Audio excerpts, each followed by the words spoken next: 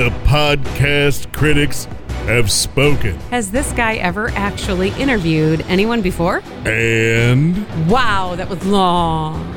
And... I don't have time to listen. Very busy. Sounds like this podcast isn't winning any awards anytime soon. He did win an award in 2011. Stop living in the past. What else with Corey Mann? Wherever podcasts are sold. Isn't it free? Part of the Studio DNA Podcast Network. The Horror Movie Podcast is listener funded by fans like you at patreon.com. You can find out more at patreon.com/The Horrible Movie Podcast. You're listening to the Studio DNA Network, studiodna.media.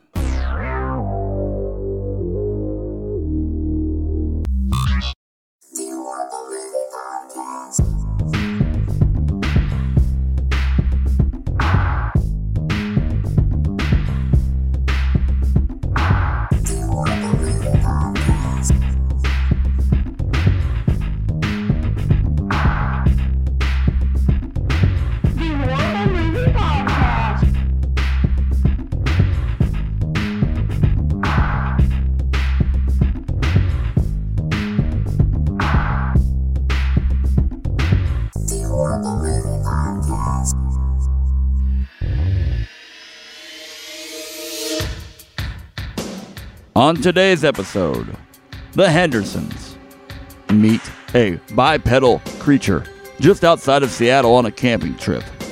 Was it really real? Are the Hendersons completely fictionalizing this encounter? Stay tuned today on the Horrible Movie Podcast, Unsolved Mysteries Edition. Well, Phil, welcome to the Horrible Movie Podcast. Everybody, come in and sit down. There's lots of chairs around here in the theater for you. We got some popcorn cooking up. Phil, other than Zots, because I see a bunch of Zots coming out of your pockets right now, what kind of candy did you get from the concession stand? I like a malt ball, like a Whoppers or something like that. Whoppers? Yeah. That's so good. What's weird about Whoppers is you'll bite into them, and sometimes they'll just be like a hollow cavern. I know exactly. Isn't what you're that talking weird? About. Yeah, I don't know how those end up like that. I feel like, and then, okay, so there's like 3 levels of Whoppers. There's the regular ones that you bite into, it's a perfect crunch. Yeah. Like it's like it dissolves just enough when you bite into it. Then there's the one that has the cavernous hole in the side of the Whopper. Right. And then there's the really hard ones. Yep. That you're like, I think I just lost a molar because of these Whoppers. Yeah, and the hard ones have like no flavor to it at all. It's just like, I don't know. It's horrible. There's a rock in there, I think. It's real life. Horrible. Well, today's episode, we are talking about Bigfoot. We're also talking, obviously, about Harry and the Hendersons, 1987's award-winning movie. Maybe not award-winning. Maybe a movie. It's a movie. But it's a movie. Is it beloved? You know, I actually looked at some reviews like on IMDb. It's really hard to find like actual critic reviews from the 1980s on the internet. Agreed. But I found a lot of just like, user reviews, just people that don't criticize movies for a living, that said they really love this movie. They said they watch it with their kids once a year. I saw people using the word classic. So yeah, I think probably a lot of people like this movie. 2 things about this movie. It is it has a 42% on Rotten Tomatoes. Yeah. And it won an Academy Award. Are you serious? Best makes-up. Can you believe it? Is this the first movie that we've done on this podcast that actually was it? No, Titanic. We did Titanic. Yeah, we've done so many other movies that people are like, it's the best. Yeah, I would do Avatar. I know people are. That won a lot of awards. Yeah, that won a lot of awards. I would do that one. I have no problem doing that one. And there's other movies we've done. So Academy Award winning. Academy Award winning. Harry and the Hendersons. But before we get into Harry and the Hendersons, I showed you earlier the Patterson-Gimlin Bigfoot film. This is from 1967. It's actually about a 5-minute film in actuality, but the clips you see online, folks, if you go to YouTube, type in Patterson-Gimlin film, there's a bunch of things that have been, a bunch of people have covered the Patterson-Gimlin film because it's it's an alleged Bigfoot sighting, but in all actuality, is it really a Bigfoot sighting? Things like that. It's been around forever. Like when we were kids, we used to watch, or not maybe watch the video, but see the still shot of it. There's a very famous still shot. There's a big, very, very famous still shot of it, and there is just a lot of people have done study and research on it. You had people that are in the film industry even to break it down. You've had people that have that know about mammals or descendants or different descendants of humans. I'm struggling through this. And I feel like a lot of the conversation around the 80s and 90s when we were kids was missing link, evolution, that kind of thing too. Like that was being promoted a lot. Well, and it's always around the Pacific Northwest, and it's always thought of in that realm that it's something out in the woods, which makes it a lot more believable. Yeah, because it's way out nobody there. goes out there. Yeah. There's a guy named Phil Hall who recently wrote a book called The Weirdest Movie Ever Made, and it's about the Patterson-Gimlin film. About a 5-minute video. Right, but he wrote a whole book on it. He approaches this book from a serious. He breaks it down from a serious film, takes it seriously. He's very neutral on it. Okay. Okay, does that make sense? How it was broke down. He did the research on the Patterson-Gimlin side. Patterson is not alive anymore. The Gimlin is still alive. But anyway, I found that really interesting. Available on Amazon if you're interested. Does he give his opinion at all in the book? Do you know? He kind of stay away from it. I heard him talking on Chris Jericho's podcast a couple weeks ago. Okay. About it. Very interesting stuff. But he does not give his opinion because he was obviously trying to talk about his book when I was on there. Right. So he's trying to get you to read the book. Read the book.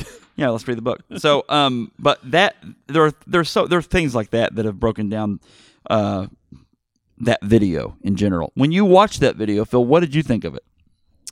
I mean, it looks real. Like it really does look real. Because it's a 1967 video camera, it's really hard.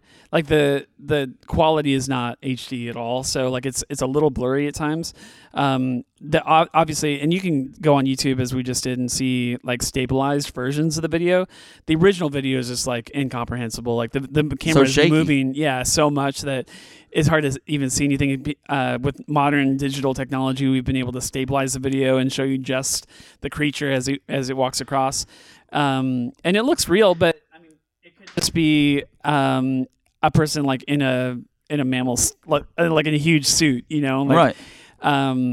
It's certainly walking normally, but that doesn't necessarily mean that it's not just a person in a suit. Well, and I always wondered if that shaky cam stuff wasn't done to cover up the fact that this is a put-on thing. Yeah. I don't know. I mean, they definitely, it would have been very easy for them just to stage this, right? Yeah. And that's probably what Should most have people been. say. Yeah. Back then, though, it's so funny. Like, why would anyone want to make that up? Is what I always thought of. Like, why would you want to make this up? But it's like, why does anyone want to make anything up? Well, like, I mean, you talked about Yeti before we started recording. You talked about Yeti and other Sasquatch is Canadian, right? Yeah. Other versions of the same type of thing in other cultures. Mm-hmm. My guess is they probably just wanted to drum up, something folklore for the local American culture. It's a video that was shot in Northern California. Extreme Northern California, close to the Oregon border. And again, it's been kind of mulled over several times, several different ways. I remember reading books in elementary that had that still shot of Bigfoot on the cover of it. Yeah. And that visual, folks, of Bigfoot is kind of what we have all sort of been. This is what Bigfoot looks like. You know what I'm saying? Right. It's like that idea of this huge furry creature that lives out in the middle of nowhere. We did Boggy Creek 2 on this show for our 100th episode. And it's similar. That's the Southern Sasquatch is what that one's called. And there's like a lot of legends, legitimately legends in the woods out there, Southern Arkansas, about Boggy Creek Monster. Like it's a legitimate lore, at least, or legend. That Boggy Creek movie, the first one, the Boggy Creek, the Legend of Boggy. It's called The Legend of Boggy Creek. It was a top 10 movie the year it came out in theaters. Was it a real legend? I don't remember. No, it's a real. I mean, it's a real legend.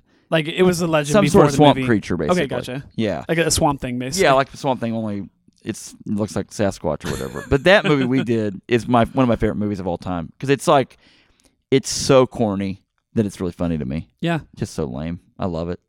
Anyway, there it is. Well, we're here today, folks, as you know, to talk about Harry and the Hendersons, 1987's just. Oh my gosh, just beautiful, beautiful movie. I mean, it won an Academy Award for makeup, Phil. That's something. That it sure is. You're right, it sure is. Well, it's time, my friends, it's time for the details of the movie, the deets of the movie, Harry and the Hendersons. Woo! Directed by William Deere. That's right, folks. Guess what else he directed? Angels in the Outfield. Oh, really? Back to back, William Deere, you are a deer because we got two movies back to back. Count them 1, 2. Oh yeah, William Deere is here, and he is here for you, and we're gonna make it happen, Captain. That's right. Produced by William Deere and Richard Vane, written by William Deere. Okay. And starring John Lithgow, Melinda Dillon, who's kind of a character actor from the '80s. She is the mom in A Christmas Story. If you watch A Christmas Story every Christmas time, she is, isn't she? She's the mom. Yep. Well, very good. As I was watching this movie, I was like, I have seen her in something, and for a while there, I was thinking it was A Christmas Vacation, but I was like, no, it's not Christmas Vacation. What is it? But I was very close. It's A Christmas Story. She is. She's in it. Yeah. And she's in several other things too. The original Muppet movie. Yeah. Right. And Close Encounters of the Third Kind. Yeah. She definitely had some screen time before this movie. Don Ameche is in this, and he is the. Sorry, I'm blanking on which character he is. Don Ameche is in this as well. David Suchet is in this. He's the French hunter. Oh, Don Ameche is. Yes, he's the hunter. No. The next guy. David Suchet is the. Yeah. Yeah, I think it's Sachet. There he is. Sachet or something. Sachet. Okay. Yeah. And then Margaret Langrick, Lainey Kazan, and Kevin Peter Hall, and a cast of thousands. So Kevin Peter Hall being the guy that was in the suit for Harry. Yes. Do you know anything about him? I only know because I looked it up. Very little about him actually. So rest in peace. He died actually in 1990 or 1991. He was 7'3". Woo! Yeah, naturally. And then he's a big dude. With the suit, he was 8 foot tall. So we'll tell you more about him after the break. Yeah, we'll be right back. And we're back. Folks, thanks for tuning in to the Horror Movie Podcast. This week we're talking about Harry and the Hendersons. Producer Phil and I are just breaking it down. And we are talking Bigfoot. We're also talking about our friend Harry and the Hendersons. Tell us a little bit about Kevin Peter Hall. Yeah, I did some research on this after watching the movie last night. He like I said, he was 7'3", 8 foot with the suit on. And so he got cast, because of his height and because he was going into acting, he got typecast as a lot of monsters in monster movies and stuff like that. Because they would just put him in a suit and then he could be whatever menacing creature they wanted him to be. He was in Predator.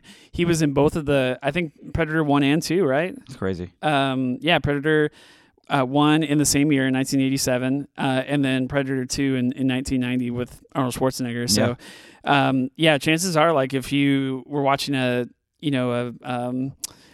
he was in Misfits of Science, Monster in the Closet. Big Top Pee-wee. Yeah. And he was in one of my favorite shows, Star Trek Next Generation. For a bit. Probably as some huge monster creature. So he did just a lot because of his height, just a lot of monster type roles. In the 1980s. He was considered for the role of Geordie LaForge on Star Trek Next Generation before they gave it to LeVar Burton from TV's Reading Rainbow. There's quite a height difference. Slightly. But yeah, he actually died way before his time in his mid-30s because he got in a car crash in 1990 and ended up dying a year later because blood transfusion and AIDS, back then, was just not what it is today. Unbelievable. And I guess he got some infected blood or whatever. They saved his life. Ironically, they saved his life with a blood transfusion, but then that blood that they ended up giving him ended up killing him. Wow. Like, it's so weird. He was in there was a Harry and the Hendersons TV show in 1990. Yeah, and he was in that. He actually was in the suit in for that during whenever he died. By the way, have you seen any of that show? Pretty bad. I remember watching it when I was little, but it was pretty bad. I skimmed through like just the first 3 episodes. I'm talking like I watched like 5 seconds here, 5 seconds there. It is very sitcom-y. It reminds me a lot of Alf. Yeah. We got to hide in. But this movie reminds me a lot of Alf as well. Yes. Yeah. But yeah, it is not in any way, shape, or form the same type of thing as this movie. Like it is full on sitcom, like single camera from the side view type of thing. All slapstick hilarity. Yeah, it's like, oh, what's he going to get into next? Oh my gosh! Like, how are we going to hide him next from the neighbor that wants to come by? This week, Harry gets a job as a hair designer. But I do want to, and we'll have to probably watch it after the show. But in episode number 16 of season 1 of that show, guest on the show, Hacksaw Jim Duggan. Oh, was on the show. So we'll have to watch that. So that's awesome. Wrestling. Yeah. In the house as Hacksaw? As himself. I love it. Boy Meets World had Big Van Vader on it, who's a wrestler as well. Okay. Which I thought was really funny. Anyway, wrestlers, man. Yeah. They're all over the place. Harry and the Hendersons, though, just to finish up some deets real quick, it's a Universal Pictures film, Amblin Entertainment. Amblin is the company that brought you E.T. Is that Spielberg's company? Spielberg's joint. And so, and then release date of June 5th, 1987. Summer blockbuster. Summer blockbuster. A budget of $10 million and a box office of $50 million. Did pretty good. Yeah. And I remember wanting to watch it. I absolutely remember wanting to watch this thing, and it was filmed in Washington State, in and around Seattle. Okay. Pretty cool. Well, very good. Let's do this. Do you want to do 30-second synopsis? I do. I want to hear it. I want to hear this 30-second synopsis from producer Phil. It's the greatest segment you've ever heard in radio, and here's what I'm going to tell you right now, Phil. If you do not complete 30-second synopsis in the appropriate amount of time, you have to take Harry home with you to your house, and your wife and your child are going to have to deal with the hilarity that ensues when you brought a Bigfoot home to be part of your family. I thought you were going to say that I have to live with the Hendersons for the rest of my life. Let me I'm not ask sure which one is worse. Before you do 30-second synopsis, let me ask you this question. Not ask this question, but let me tell you this. According to science, Bigfoot doesn't exist. When you can't believe your eyes, trust your heart. That's the taglines on the poster. Sappy. Sasquatchy. So Sasquatchy scenario. All right, 30-second synopsis. Producer Phil in the house. Harry and the Hendersons. Can't beat it. Join it. Ready and go. So the Hendersons are out driving. They're on a camping trip, and on their way back home, they end up road killing basically this huge mammoth Bigfoot type person. They think they've killed it, so they put it on top of their car and they drive it home, and they're thinking about making some money off of it, and they end up determining that he's not evil or vicious. He's actually very friendly, and so they try to hide him and protect him from the authorities that are coming after him and a hunter that's trying to catch him, and they eventually set him free in Mount Rainier. Get out of here. We don't want you anymore. That's one of my favorite scenes ever in any movie.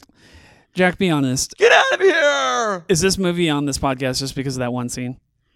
No. It is Alf. This is just Alf. This is a knee-jerk reaction to the TV show Alf. Yeah. And I feel like that alone makes it there. I also know that nostalgia's fun.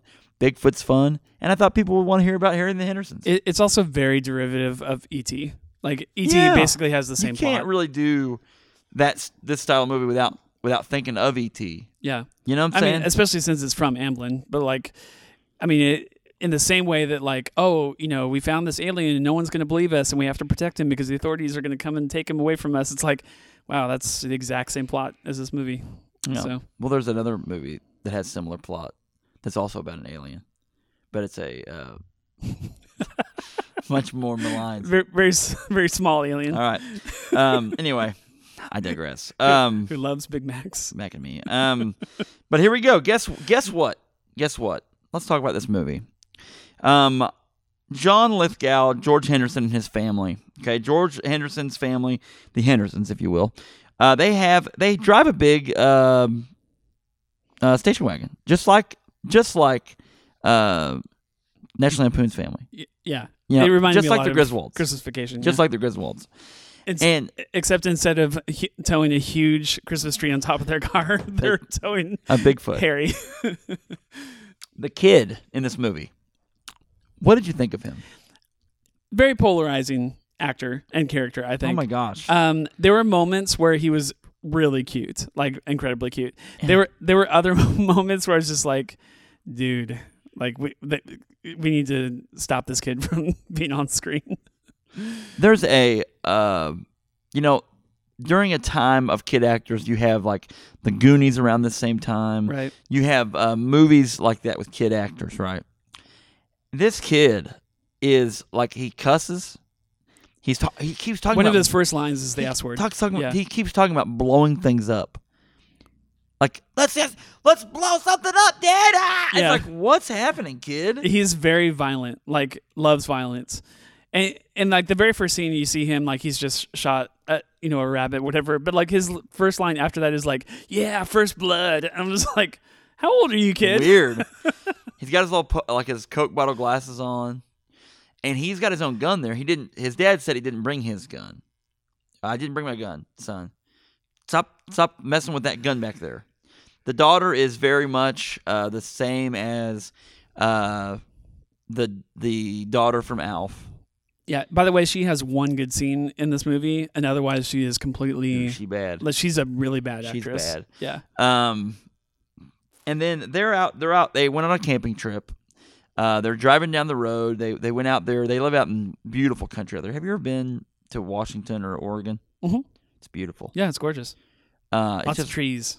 Yeah, and so there's a lot of places for a Sasquatch to get lost out there, to be hidden out there. That's why, folks, sometimes I believe, sometimes I think there's a shot that maybe, just maybe, that missing link is out there. Well, the Hendersons stumble upon this missing link, and as they're driving their car, the sun comes peeking through the trees. And George Henderson puts his hand up, and I hit pause on the movie the moment right before he hit him, and he is like, Bigfoot's just like standing in the road. Yeah, just like chilling. Why would this animal stand in the road and look at this car coming at him? Huh? He had to stand there for like, I don't know, 5 seconds waiting for him to hit him. He's anything but elusive. Yeah, which is like the whole reason, the whole thing about Bigfoot. The whole thing.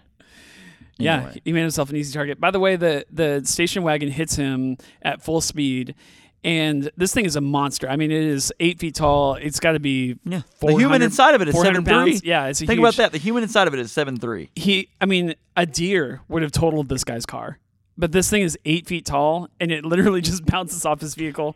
It's built like a tank, man. He or like a Sasquatch. He is hit by this car, and they go up to him and do the old stick poke. Right. And he rolls his hand over, and it's a hand. It looks like a human hand, but sort of. And then they decide we're going to use this tree to pull up Bigfoot over the top onto the car, because we're going to take this Bigfoot home. Initially, the wife says, "Let's call the authorities." Mr. Henderson says, "No, let's take him to a museum, or take him to a game warden, or someone who would know what we're looking at here." And so they load him up on top of the car. They're driving down the highway, and he wakes up. And then he slams on the brakes, and Bigfoot flies. Harry flies through the air in front of him, and you got to think, oh, he's dead now officially. Well, because he hits him again. Yeah, he does. And he lands and hits him, and then check it out. They load him up again. They take him home. And then he awakens in their house. He's unkillable. He is unkillable. There's this hunter, this mysterious hunter. I thought of The Deadliest Game. Did you ever read that short story in English class? It's a hunter named Rainsford, and he brings people to his island and he hunts them. I thought of Rainsford when I saw this hunter. Mm-hmm. He's very. I'm pulling this hair. He takes the hair later in the movie to a Bigfoot specialist, allegedly, that has basically a mystery shack kind of museum kind of scenario out in the middle of nowhere. like from Gravity Falls. I don't know if anyone's ever watched that TV show, but that's what it made me think of. My son loves that show. Anyway. He's certifiable. Like he constantly walks around neighborhoods, like sniffing tree branches and like pulling them off of trees and stuff like that, and just smelling everything he can. He reminded me, if you're familiar with the Marvel universe, he reminded me of Kraven a little bit. Kraven, yeah, that's good. Yeah. But if Kraven had like a ridiculous French accent, like an over the top, stereotypical French accent. What do we got here? What's that? Very good. I was looking at the live chat there. Oh. I think that they get him home, and the big payoff for this movie, almost. I think the big payoff for the movie in general, for people and for these people that created this movie, was him destroying their house. Yeah, that's certainly what would have been in all the commercials and trailers, right? Like was showing that kind of stuff. And I think that the real clincher for George Henderson was when Bigfoot crushed that beam. He hit his head on the beam, the overhead, the door stop, jam, and he hit his head, and he just takes it. He's so strong, he just takes it and pushes it up, farther up into the ceiling, into their beautiful home. He also wrecks the stairs down to the basement. Yeah, he destroys half the house. At one point, they were trying to get him to sit, like he's a dog. Like they're teaching him to sit, and he just like... And he loves it. Yeah, he ends up like crushing a couple of their furniture, like their couch. At one point towards the end of the movie, he actually falls through the floor, like into the basement, lands on the pool table. Jeez. So they're basically trying to hide him, and then they're trying to figure out, what do we do with him? We can hold on to him, leave him in the basement, and a neighbor lady brings their dog back over. Their dog kind of bonds with Bigfoot a little bit. Mm-hmm. At first you think Bigfoot's going to eat, or Harry's going to eat him. I thought that was kind of funny. Well, at first you think Harry's going to eat all the humans, like they're fleeing for their lives and stuff like that at the beginning. But then they realize pretty quickly that he's a vegetarian. Well, he is and he's a soft-hearted. He's a softie. He has these almond-shaped eyes. He has a very loving face to him when he smiles, and no one wants to hurt Harry after they realize that. There's a point where after he destroys the whole house, George Henderson climbs a ladder outside of the house and peers in and has his deer rifle ready to shoot Harry, has him in his sights with a sight literally on his forehead. And he realizes, crosshairs on his forehead, and he realizes, I can't shoot him, because Harry looks at him with those sad puppy dog eyes. Mm-hmm. He's better than this. We can't do this. We can't be so bad to him that we kill him. So then I guess he assumes that he's just going to lure him into his car with fast food. He buys a bunch of fries. He buys some hamburgers. He buys a milkshake, too, which I thought was really funny. They threw a milkshake. Chocolate milkshake, huh? And throws the cup in the back seat. Harry hops in the car. He sits up, and the overhead, the headliner of the car dents up. Mm-hmm. Huge head thing for Harry. Oh, we kind of skipped over there. At one point, he's in the basement. They hide Harry in the basement when the neighbor comes over. Yeah. And he starts like pushing up on the it's for him the tile, ceiling. Yes. Yeah. So like for him, it's the floor, the tile, kitchen floor. And he's like, as George is talking to the neighbor, he's just like being raised up like 6 inches up and down over and over again.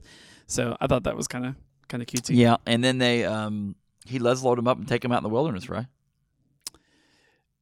Does he at that point? I can't remember. I remember that he basically, I guess you're right. Yeah, he because at one point Harry is actually like looking over at the freeway, like he's looking over the freeway, over the mountains, across the freeway, and kind of longing to go back home. The thing is he's my favorite scene of the whole movie occurs at this point, whenever he takes him out into the woods to yell at him. To get him out of the car. You're talking about at the very end of the movie. That's the very end. I'm sorry. Yeah. So he ends up coming back to Seattle, though, right?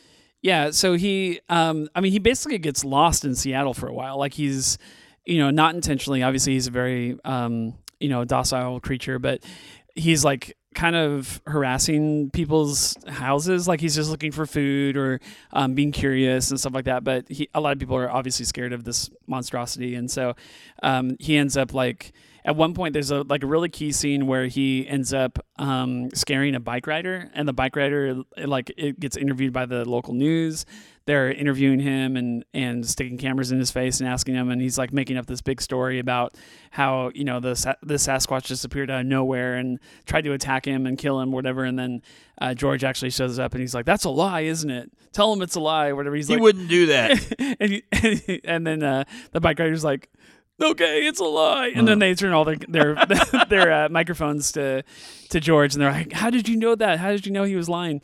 And then he's like, "Oh, I don't know," and then runs away. And then that video of George on the TV ends up being played at a local television shop, like a electronics store on the square. Yeah. And that's how Harry sees that George is there, and makes him want to try to go back and get reunited with George. George's dad runs a gun shop or like a sporting goods store. Yeah, ammunition and guns. And he makes a poster. He wants him to make a poster about how violent the Sasquatch is, and they're on the loose. And you have a lot of people that go to the streets hunting Bigfoot. It kind of makes a little bit of a kind of crazy Bigfoot, Bigfoot mania kind of going on. LaFleur is the hunter's name, by the way. Yeah. And he basically ends up getting arrested because they're all wandering around with these guns trying to hunt Bigfoot.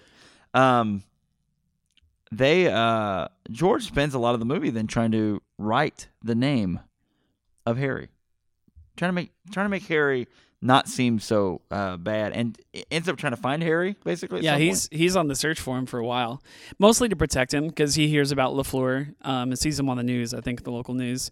And he realizes he made a mistake by letting him go, that he should have actually been there to protect him.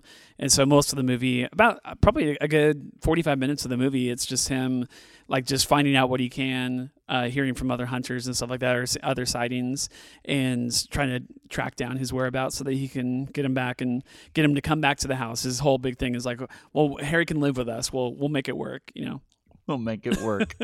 It didn't work the first time. But I'll tell you what, we'll be right back.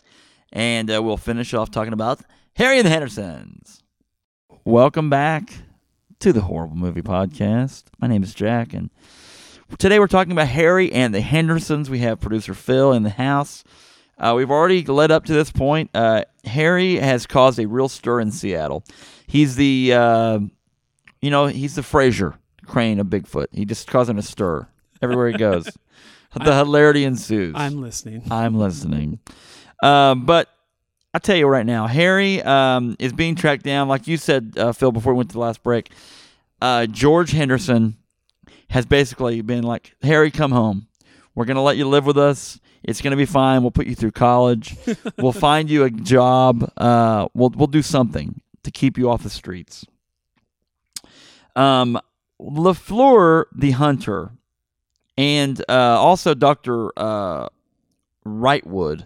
Yeah, we kind of skipped over him. In the middle of the movie, George is kind of beside himself, like he doesn't really know what to do. And so he finds this crackpot. I mean, nobody believes this guy. He's basically runs a gas station that happens to deal in Bigfoot sightings Bigfoot lore and stuff. Yeah. And so he goes to him, because he's the only expert on Bigfoot. And says, hey, I guess, doctor, you're out or whatever. So he leaves his note, hey, call me if you want to talk about Bigfoot. I've got some information for you. A pamphlet. Yeah. I'm just joking. And so later on, much later, I mean, towards the end of the movie, he basically invites him over to the house and surprises him with, hey, we found Harry and here he is, and they end up becoming fast friends because he's literally spent his entire life trying to find Bigfoot. Yes, so. He is the Jane Goodall of Bigfoot scientists. Jane Goodall would hang out with apes. This guy, Dr. Wrightwood, will hang out with any Bigfoot. Call the Bigfoot hotline, 1-800-BIGFOOT, if you want to talk to Dr. Wrightwood. That's right. That may not be a real phone number. It may be. You basically, besides Harry, you basically got three characters that you need to know about it all. It's George, it's LaFleur, and then this Dr. Wrightwood. So And LaFleur, though, has a change of heart eventually and ends up trying to help Harry live. He has a shot at the end to kill him, at right? the very end, at the very end of the movie. Basically, Wrightwood and the Hendersons end up trying to protect Harry. And then at the end, we are treated to LaFleur changing his mind. He softens on Harry. And Harry brings him in for a hug at the end. Gives him a big hug at the end. Mm-hmm. That's really about it on the movie. Yeah, the very end, the big iconic scene that a lot of people know is him, saying, goodbye, get out of here, we don't need you, whatever, at the very end. And then the surprise ending is that as Harry goes off into the forest, other Sasquatches also come out of the forest, and you find out that he's not the only one that's out there. So there's actually like 2 other adults, I think, that join him, and then a baby. Bigfoot also joins them too. So there's like a whole family of Harrys out there. One thing I forgot about, LaFleur throws their dog at one point too. Yeah, which is really silly.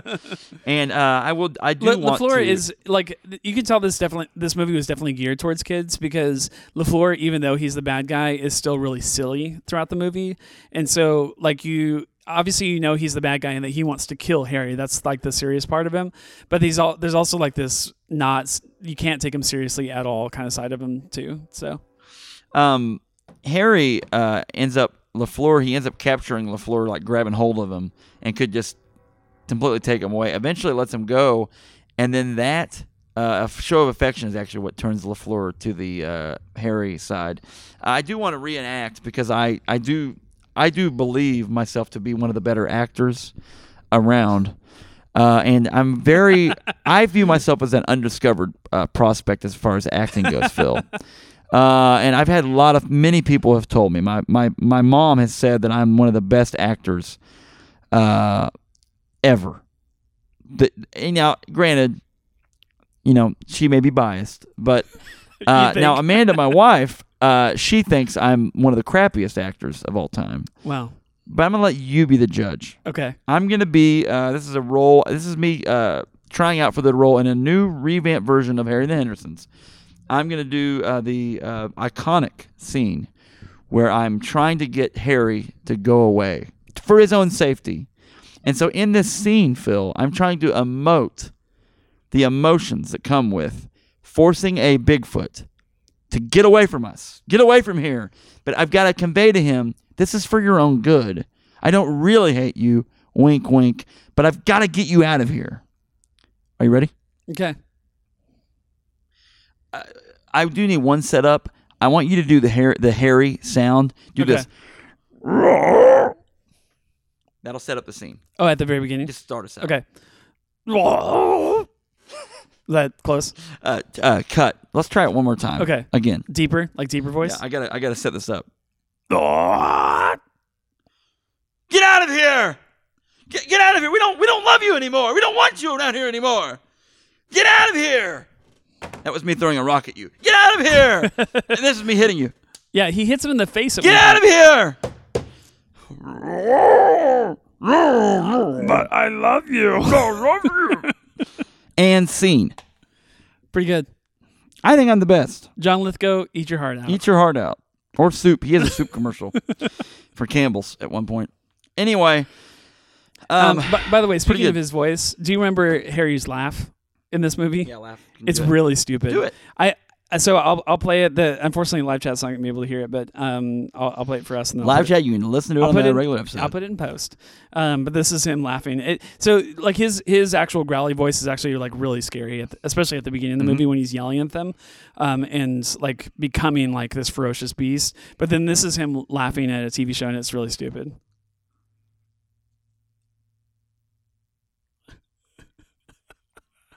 That's not a human. That's Harry. You know what movie he's laughing at? You know what show? You know what he's laughing at there?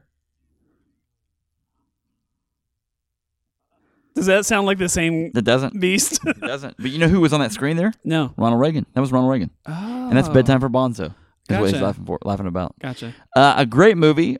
Former president, folks. But before that, he was a actor, and he starred with a monkey in a movie called Bonzo. Bedtime for Bonzo. There you go. How about that? Yeah. Anyone can become president. Even an actor that starts with a monkey can become president. Think about it. Even a real estate mogul. Well, yeah. America.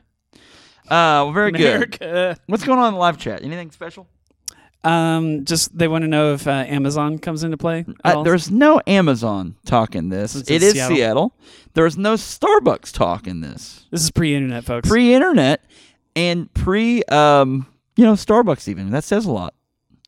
But yeah, there is rain there. It's not pre-rain because I feel like Seattle's probably had rain forever. So this may have become obvious by now, but I actually don't really hate this movie that much. Well, like I think there's some really stupid parts. Like anytime that the son is in the scene, it's either going to be hit or miss. Some of the sound effects, most of the Foley work and stuff like that is really good. Like the little sounds that Harry makes, or them crunching in the snow or whatever. Like it sounds pretty good.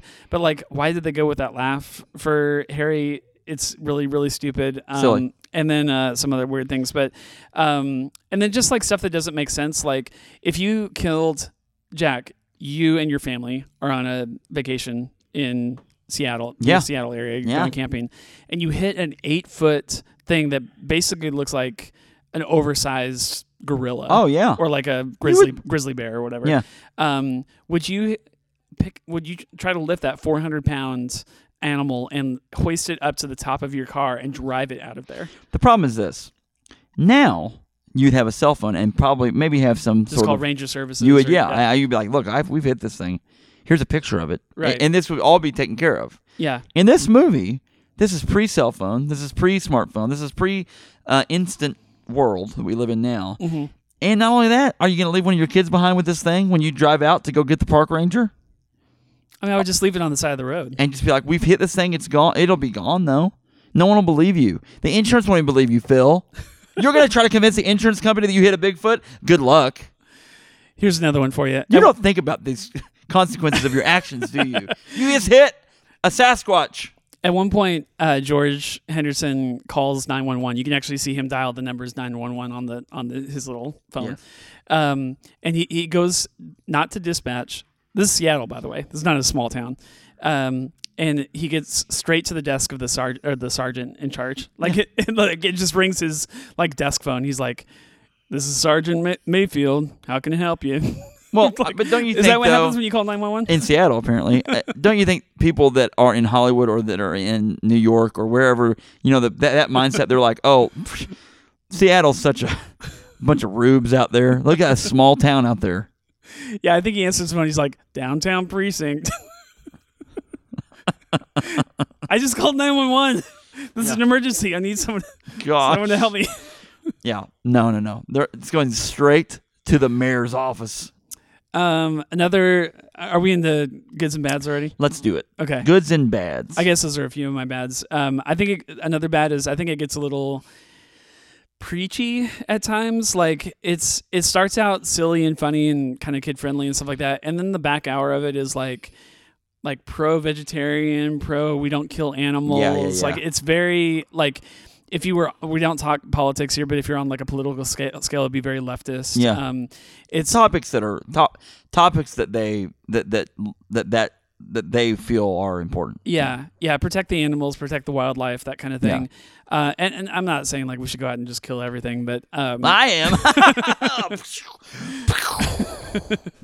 But it is definitely over the top at times where this is a family, allegedly a family movie. Yeah, and they mention it like every 10 minutes, so it's just like at some point I was like, okay, I get it. Like you're beating you over the head. Yeah, with it. like when you were a kid and watched it, you didn't think of that. No, but even though another thing about this, the language. There is some language in this movie. It's really strange. That is pretty over. I mean, it's not over the top, but it is kind of its hardcore language. There's 4 S-bombs in the movie. This movie came out in 1987, so kind of right at the Indiana Jones and but when PG-13 you say and all that. Kids that are under 12, that's the audience for this movie. I would think so.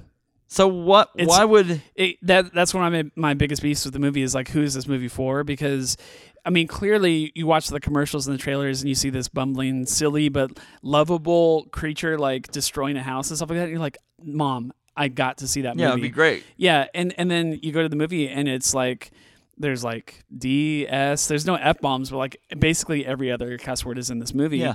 And it's really bizarre, like especially by today's standards. I have to assume it was rated PG back then, but before there was a PG-13, it absolutely would be PG-13 now. Or like we said, we were talking earlier at lunch that like they would just strike those words from the script. Right, and they would make it less cussy. But it's interesting. I mean, I thought about watching this movie with my 2-year-old, and I'm glad I didn't, Yeah. just because of the language. Yeah. So. But that's the thing is like people say that a lot. We'll talk about movies and they'll be like, "Oh wow, I can't believe that movie there'll be a PG movie." And the PG movie from the 80s will say some things and you're like, "What?" Yeah. Like, and they would be almost PG-13 language now. And even this movie at times had some language like a kid in the beginning. It's just like, "Blammo, kill you, blam blam, boom boom boom, explode you." It's like, what are you talking about, kid? And then he'll cuss. Yeah. The very first cuss word in the movie is from the 9-year-old, 10-year-old, Yeah. however old he is, and like the father doesn't even reprimand him. He's just like, "I was looking for the words. I was looking for the right words." So I don't know if it's partial Griswold's, partial, like that idea. It's got that in it, but we make it just enough family movie to get you to bring your kids, and then you'll have to cover their ears for that one moment. There's that scene in A Christmas Story, to pull up another movie where the mom is in it, but where they pull over to fix the flat tire, and he ends up like knocking a bolt into the road, or I can't remember something goes wrong or whatever, and he goes, "Oh, fudge." Yeah. And he's like, "But I didn't say fudge." Whatever. But this movie is like that, with that scene where they pull over the car and they're like, "Oh, we killed something," whatever, but they don't bleep it out. Like, it literally he just says the words, the bleep words that are bleeped out in that movie. So it's really bizarre. Like in the same way that A Christmas Story is for kids, like kids would enjoy it. I think adults enjoy that movie too. But this movie is clearly geared towards kids, but it's not kid friendly in a lot of places. So super weird. Very weird, actually. But so that's the goods. What do you think? What are the goods? Those are the bads. Yeah. What are the goods? I think. I was really impressed with the puppetry involved in his face, like the facial animations and stuff like that of his face. Is this better than the Teenage Mutant Ninja Turtles movie in 1990? Yeah, absolutely. Yeah, which is interesting. Yeah, no, it's good. Which is 3 years after this. And I don't know if it's also Jim Henson, like the Turtles ones, or if it's a different studio that did it. But kudos to them, man. And like they definitely deserve the Academy Award for makeup and that kind of stuff. Like I honestly, even in 2019, like I don't know how they pulled off some of that stuff in the 1980s. They did that. So like I was really impressed with how good it looked. So he looks real. Yeah, and he is. And there's no CGI because this is like a pre CGI kind of world. Exactly. I think that you pair that with the backdrop of the Pacific Northwest, which was beautiful. Yeah. It wasn't done on a green screen, which I liked. Or done on a backlot somewhere. I feel like that was a definite pro. I mean, look at this. I'm looking at it as kind of a a silent part of the film with Jack, but look at the expression on his face, and like it looks legit. It looks real. Like it looks really real. Folks, if you want a treat, go to YouTube and you just type in like an up close look at Harry and the Hendersons suit, basically, and you can see a whole video that breaks down how the animatronics work. There's a video, not a video board, but a control board that another person controlled the facial features right here. Wow. And then the actors inside of it just having to use the hand emotes and that sort of thing. But anyway. Yeah, very good. I mean, that's definitely one of the biggest goods from the movie is how real it looks as he's moving around. His eye animations, nose, mouth, ears, like everything is firing on all cylinders. So it looks really good. It was a good thing too. I already mentioned kind of the sound design, like listening to it like with a good pair of headphones with some bass and stuff like that at home. Like it sounded good, and like he sounds legitimately intimidating at points. Like especially earlier in the film when you don't know if he's going to be nice or mean, but like I don't know, just like audio wise, the movie was just spot on, like really solid. So Very, very cool. Yeah. Well, let's do this. Phil, what have you been into lately? I mean, I'll just mention real quickly that I actually have been following up on what I said I would do and reading those Outrage comics from By Fabian DiCiesa, guest that we had on several weeks ago. You can go back and listen to that episode if you missed it. One of our best episodes we've ever done. It really is. But his Outrage comic is legitimately good, and I'm not like, I didn't get paid to say that. I'm not even getting paid to read it and review it. Like, I'm just telling you, go find those comics. They're free. They're on webtoons.com. Really, really good story. Hide your kids. It's definitely Hide your kids. Definitely adult content, but it is really, really solid storytelling. I'm really enjoying just the character and the uniqueness of it. Like, the story is not a typical story that you would read in anything that Marvel or DC is doing. So, really good. Very cool. Well, I'll tell you this one. Radio folks, thanks for tuning in. We'll see you soon, radio folks. Remember, just because it's from Hollywood doesn't mean it isn't horrible. I'm going to leave everybody else with this. What I've been into lately, I watched, finally got to watch Spider-Man Enter the Spider-Verse. Oh, I can't wait to see it. I still haven't seen it. Oh my gosh, Phil. And you know how I feel about Miles Morales. This is so good. Yeah. My son Miller loved it, thought it was awesome. It's so stinking good. You got to watch it. We're going to leave you with this, folks. I had commented out a couple times about I'm wanting some people to call in with some Bigfoot sightings, and I had one great guy call in. It's Mr. Clevenger, and he's going to. I'm going to play the audio from that, and so we'll leave you with that, folks. Thanks for tuning in. Remember, reach for the stars, follow your dreams, hugs, not drugs, and just because it's from Hollywood doesn't mean it isn't horrible. And Bigfoot, is it real? We'll let you decide. Thanks. And live chat, we'll see you soon. Reach for the stars. I already said that. Bye-bye. It's a good ending. It's a good ending. Live chat, thanks for tuning in. Yeah, Sydney, David, thank you guys for hanging out with us. Yeah, so... we didn't rate this on a scale of 1 to 5, but I would have... I have a hard time rating it. I would rate it... We've done 2 in a row, folks. I kind of like this movie. Well, like I would give it a 0. So... No, David, I am not tired of Zots. I took my 5-pound bag of like what was it, 425 Zots or whatever. So many. Home to my wife, and my wife goes, in a good way, hear me. She goes, "What is that? What are you holding right now?" My plan now because remember, folks, we've got a live panel coming up at Planet Comic Con. Yes. I hope you're okay with this, David. Because I think I'm going to... I so wish Zots would just sponsor us. I'm going to hand out some Zots at the Comic-Con because I think people need to have this experience. Yeah, Missourians have no idea what they're missing. What I need to try is I need to try to drink Diet Coke with a Zots and see what happens inside my mouth. That sounds like that could kill you. That might. No, I'm still really enjoying Zots. I take a few to work with me and just enjoy that. Take a couple Zots and call me in the morning. No, so, yeah, thank you, awesome. Thank you again, David. I will film it, David. I will film something of handing out Zots. I'd like to film. I want to be able to do video for the whole panel.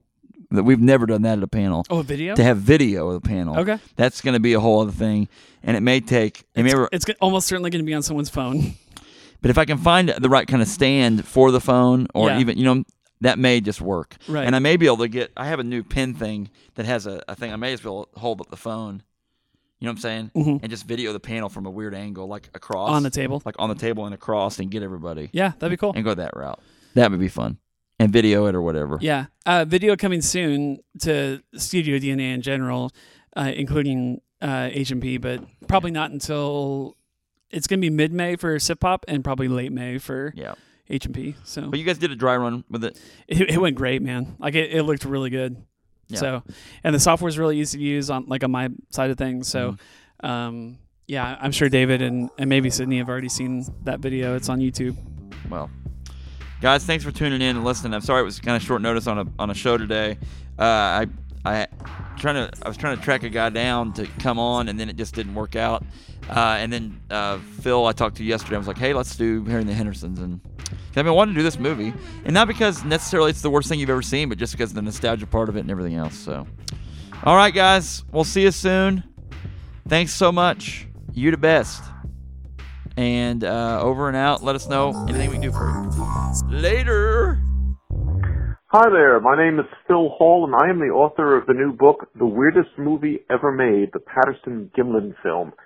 It's published by Bear Manor Media, and this book is all about that strange little 59 seconds of grainy, shaky footage that supposedly shows Bigfoot walking through the woods in California.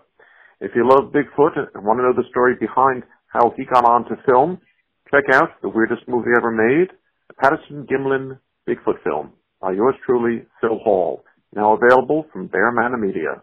Thanks so much, Horrible Movie Podcast.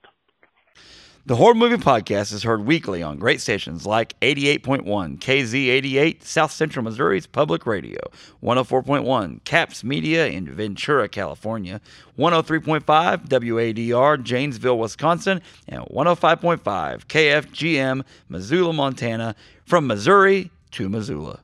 The Horror Movie Podcast is available for download on iTunes, Google Play, Spreaker, and at the horriblemoviepodcast.com.